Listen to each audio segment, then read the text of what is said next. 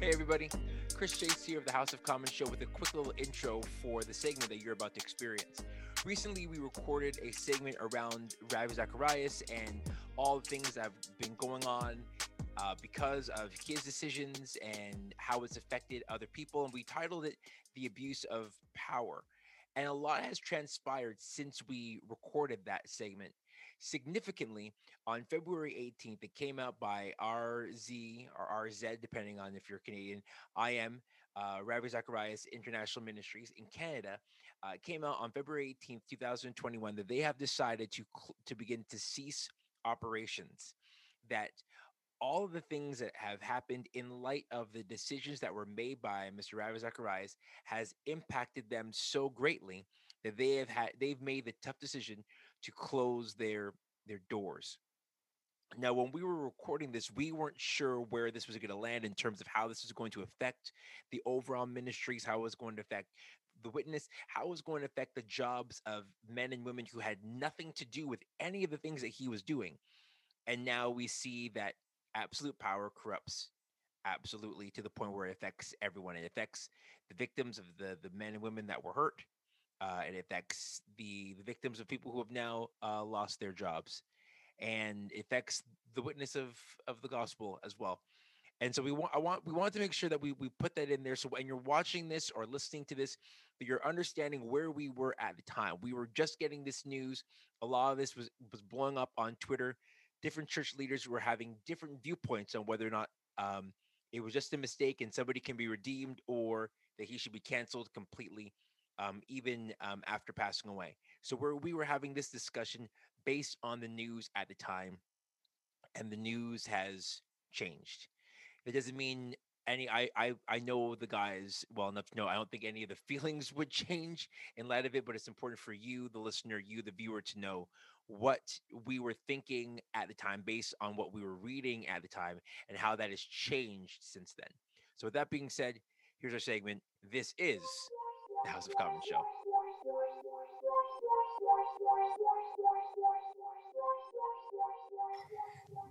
Gentlemen, it is the House of Commons show. You can find us on YouTube by searching the words House of Commons show. Oh boy. And when you do that, you might see something that says House of Commons show UK. Bypass that, skip that, bun that, go to our show, House of Commons show, then click on that link, go to every single video, like, subscribe, and share every single video that you see. Beyond that, if maybe you're into video, maybe you're more into audio. If you're into audio, search for us on Apple Podcast or on Spotify. Search the House of Commons show, and when you find every single episode, leave a 5-star review. When you do, you can find us on Twitter, on Instagram, on Facebook. Tim, is that all that we're in for now? Yeah, but you're coming Twitter. soon. I Not yet. said Twitter. You can find Yeah. us on So social media. Find us on social media. Make sure to follow us so that you can get up to the minute updates on when we have new segments coming out, new episodes coming out, all that good stuff. This is season 2 of our show, and we have a doozy of a segment for you, the viewing and listening audience. Gentlemen, let's talk about Ravi Zacharias. Boy. If you're not familiar with the story, I will walk it through with you. Walk it like you talk it. Let's just jump in here right away. A few short months ago, 4 short months ago, the world lost Ravi Zacharias. Ravi Zacharias, a Canadian American author, theologian, graduate of world-renowned Christian University here in the GTA, Toronto, known around the world for his work on apologetics, on the study of theology, literally being able to argue one's faith. Books written, bestsellers, his clips and his thoughts used in churches across not just in Canada or North America, but around the world. He passed away, and when he passed away, it was a seismic shift that happened in the evangelical church. People from all different walks of life wrote tributes to him. People like Tim Tebow, vice president at the time, Mike Pence, shouts to Stefan Watson, Franklin Graham, David Crowder. Others wrote these beautiful statements about who he is, or who he was rather, as a person. In the midst of all of this, prior to his death, there began to be grumblings around about his use of phones and texting and sexting women that were not his wife. Now, unfortunately, it goes without saying that that's not new in churches. Is it safe to say? Horrible. It's a sad thing. But that's not new. And so what he did is, when this came out, he vehemently denied this. People will come out and say that he was sexting them. His company, his organization would go on the defense and back him up and say that this was not something that he was a part of, that they were liars. They were suing people that would actually stand up and say that he was doing this to them. It was a mess. He passes away, and when he passes away, the investigations continue. This week, or just last week rather, it came out that it was way worse than what people thought. It was way worse than what people thought, to the point that his own organization, the ministry that he was a part of, the ministry that he ran or that he was chairman of, that sort of thing, they had to put out statements saying that we have to change everything of what we do, because of the fact that everything that we said that he wasn't, he actually was. Everything that we protected his reputation about, he actually was the opposite of that, which changes everything about how we operate and everything about what we do.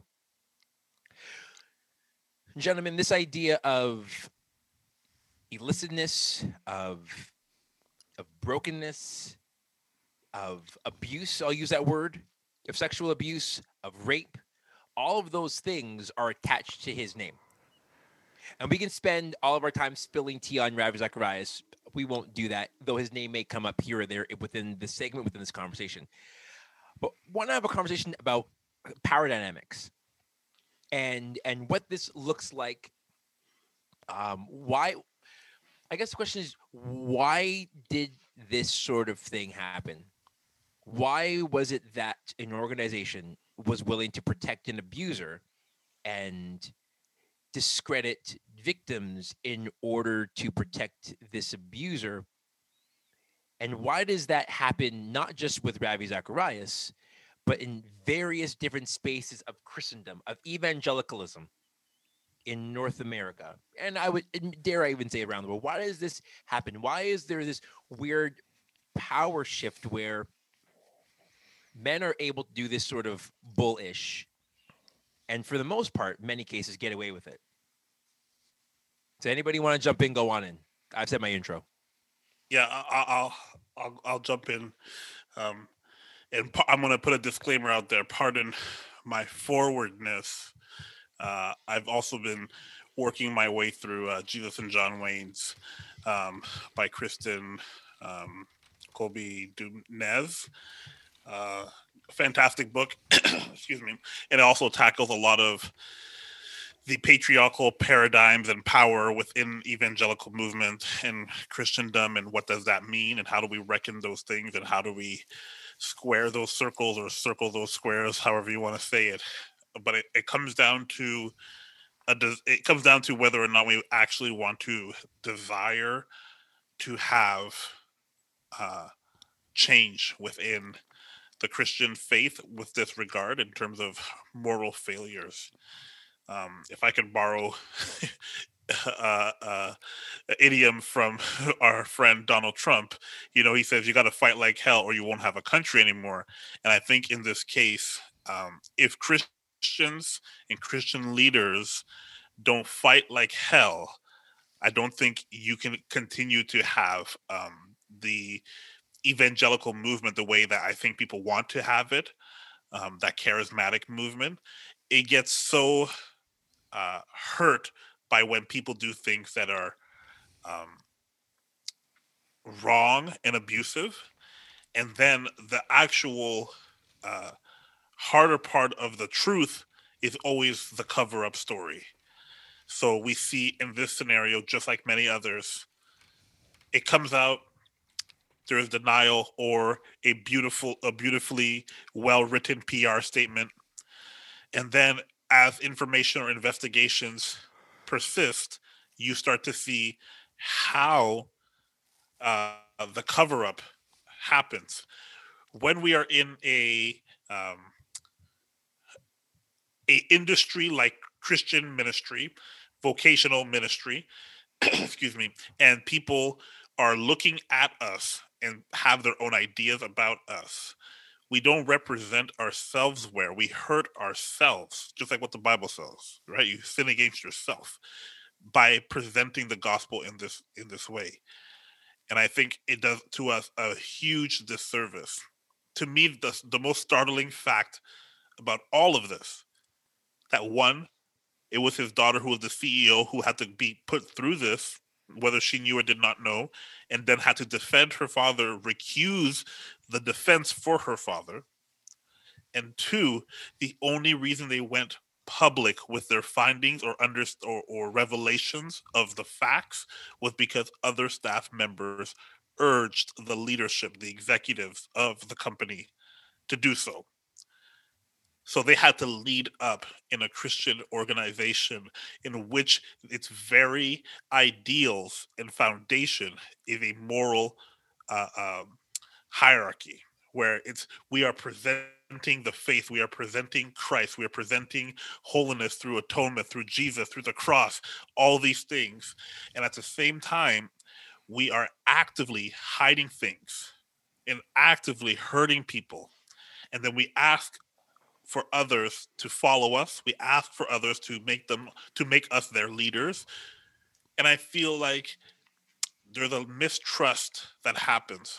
We've seen the same type of story out of a big church in Chicago, where the situation comes out and it is hidden, and there is all this document, and the board of that organization as well hides the information the same way that this one over here does.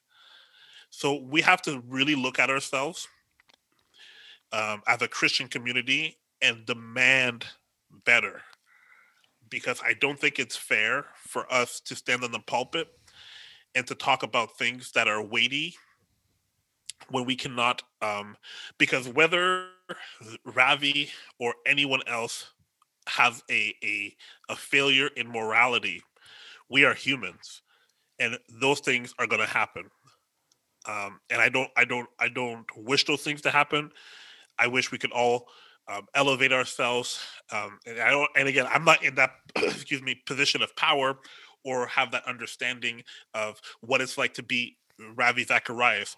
But like I said, the thing that is actually more damning to the situation is the cover up within the organizations, within these church ministries, within these parachurch organizations, that then hides the fact and covers it up, because we perpetuate the cycle.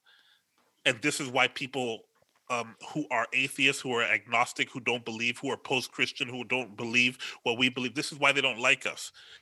They use this type of stuff to say that we're hypocrites, not because somebody cheated on somebody or somebody abused somebody or somebody did something, because they understand stuff like that. That's a sickness, stuff like that. You did something that was wrong. No one's denying it. The idea is that you're hiding it and you're presenting this front that you are righteous, that you are above reproach, that you are presenting this message that is pure and holy, and I'm doing my best. And you look to Jesus, look to Jesus, look to Jesus. And then we ask people to atone for their sins, come and confess your sins and accept Christ, and yet you are hiding your own. And I feel like there's a trust factor we really have to reconcile with so that we can move forward from this. Yeah, and I hear you. I hear you, Bart.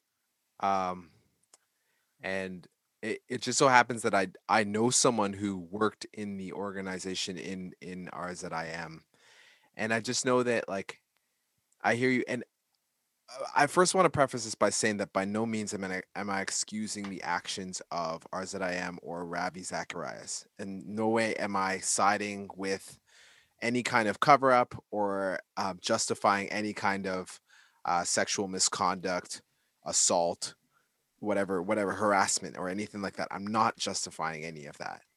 And I do not side with any of that stuff. We don't play games with that.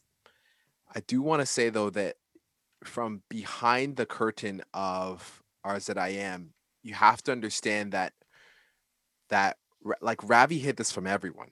Yeah. You know what I mean? Like this wasn't a me and my top execs know what's going on, but no one else or anything. Like, Ravi hid this lifestyle, and it was a lifestyle from everyone. And the thing is, this is that when you have someone who, for the majority of their life, has put on in such high character, and you've never had to question anything like that. So I'll use like the example of this versus maybe like a Carl Lentz.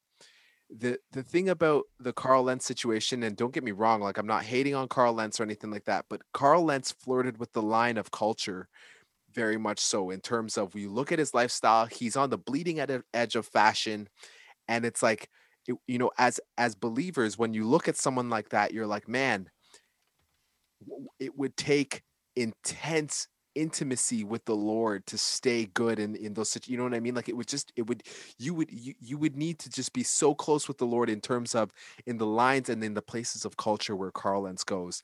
And so when something like that comes up, there like you could naturally question that because of the lifestyle that he leads, because of the people that he hangs around with and all those kinds of things.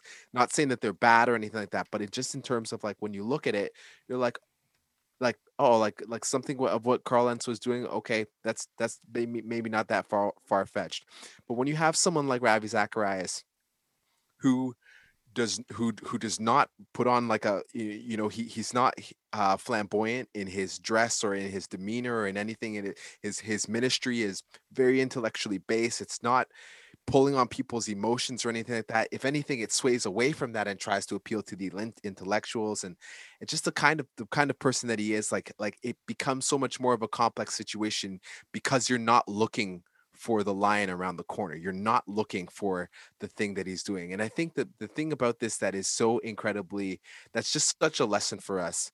Um, yeah, it's such a lesson is that like gifts do not equal like good gifts do not equal good character. And I think that's something that like the Christian church sometimes we get so enthralled by a person's gifts. We get so caught up in their charisma or their ability to teach or to understand scriptures or to lead worship or to do whatever the thing is, and we fail to understand that those things are irrevocable. Those things they would be able to do if they're living the kind of lifestyle that Ravi Zacharias lived. Like those things, they will never not be able to do those things. And I and I think that sometimes as believers, the thing that just like kind of kills us is that I think we all thought that Ravi was above this. You know what I mean? Above this kind of lifestyle.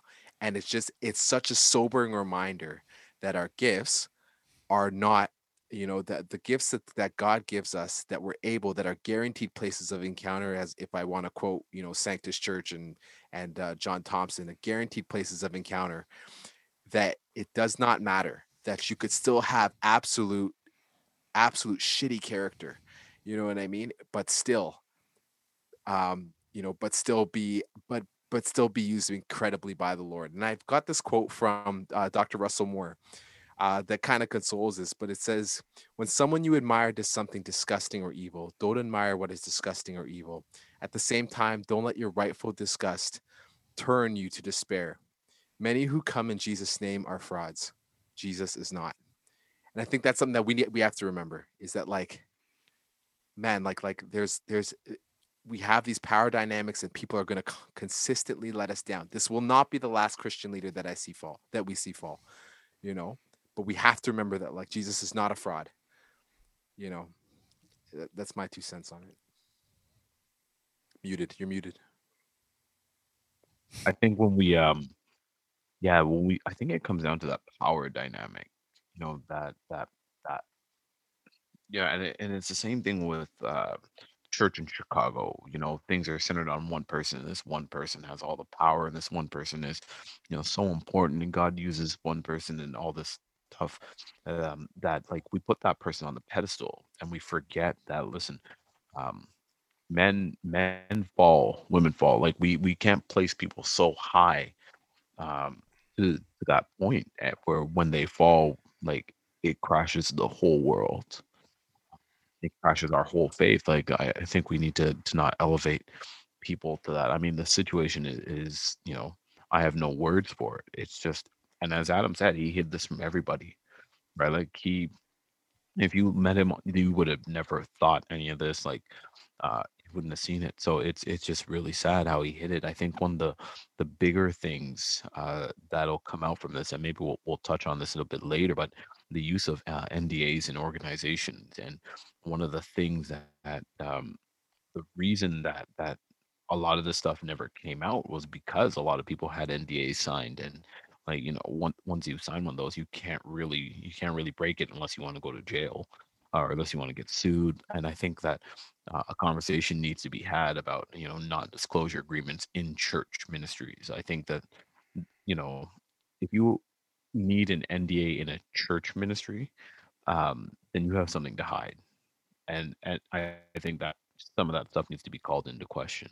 If you're doing everything above board, you're doing everything sort of the right way, then you wouldn't really need an NDA because you're okay with everything, being out in the streets. But I think that that is a conversation that we in the church as leaders, as pastors, we need to have a conversation about it. Why are we continuously requiring people to sign NDAs if there's no like sort of legal situation happening, or different things like that. But if someone's just leaving a place or whatever, what is the need for it? And I think that's one of the things that has handcuffed a lot of people from speaking out are these NDAs. It stopped people from speaking out, and so I think that's one of the things that I think we need to look at. Um, yeah, that's it. That's all I got. I yield the rest of my time. Yo, Bart, jump in. You can see someone's ruminating. Yeah, there's a lot. So I think I don't disagree with Stefan or with Adam, but I think you're being too nice because we see it too much, and because he looked nice and he behaved nice, I don't think that excuses anything. Um, we were joking about this before. Bill Cosby was a model to the world, a model actor, comedian, person. People would look to him. People who did not know Bill Cosby would look to him, especially people who were not black, would say, "This is a representation of what we want and hope for black people to be in America." Bill Cosby and the writers of the Cosby Show would also look and say, "We are trying to present something that is looking and portraying Black America in a positive light, wholesome." The exact same thing can be said about other people, notable people like Bill Hybels. Okay, great, even keeled, great leader, soft spoken, not too flashy. He's not looking for the spotlight, humble, all those things. I don't think just because you present yourself to be a nice person or a wholesome person negates the fact that you actually were doing some shady stuff. And I think for us to play it down, I think disservices or discredits the victims. It's almost like a reversed Me Too, like the same way that the Me Too movement moved into like, oh, believe all women, regardless of whatever. Well, believe all ministers as long as they look nice. You should But believe I them. I don't think Oh, I that's don't. what we're y- we're Yeah, I saying. don't Like think. No, I'm no. not. Oh, go I ahead, don't think Bruce. Bart's Bruce. accusing you Yeah, guys of saying that. in defense of Hosky and Steph, I don't think that that's what they were saying though, Bart. I think specifically Hosky, what he was saying is that to defend the organization because from their standpoint, he hid it from them, and it wasn't. There was nothing that he was doing that would have lent itself for them to know Two that he was facts, two things. that he was doing that. I don't know about all facts because I'm not a journalist, but from what I've read in the article that Chase shared in the chat, one, they still chose to sue somebody after they saw the evidence and then they had to recuse that lawsuit. Two, they didn't act fast enough, and the staff were the people who had to then persuade the leadership to act.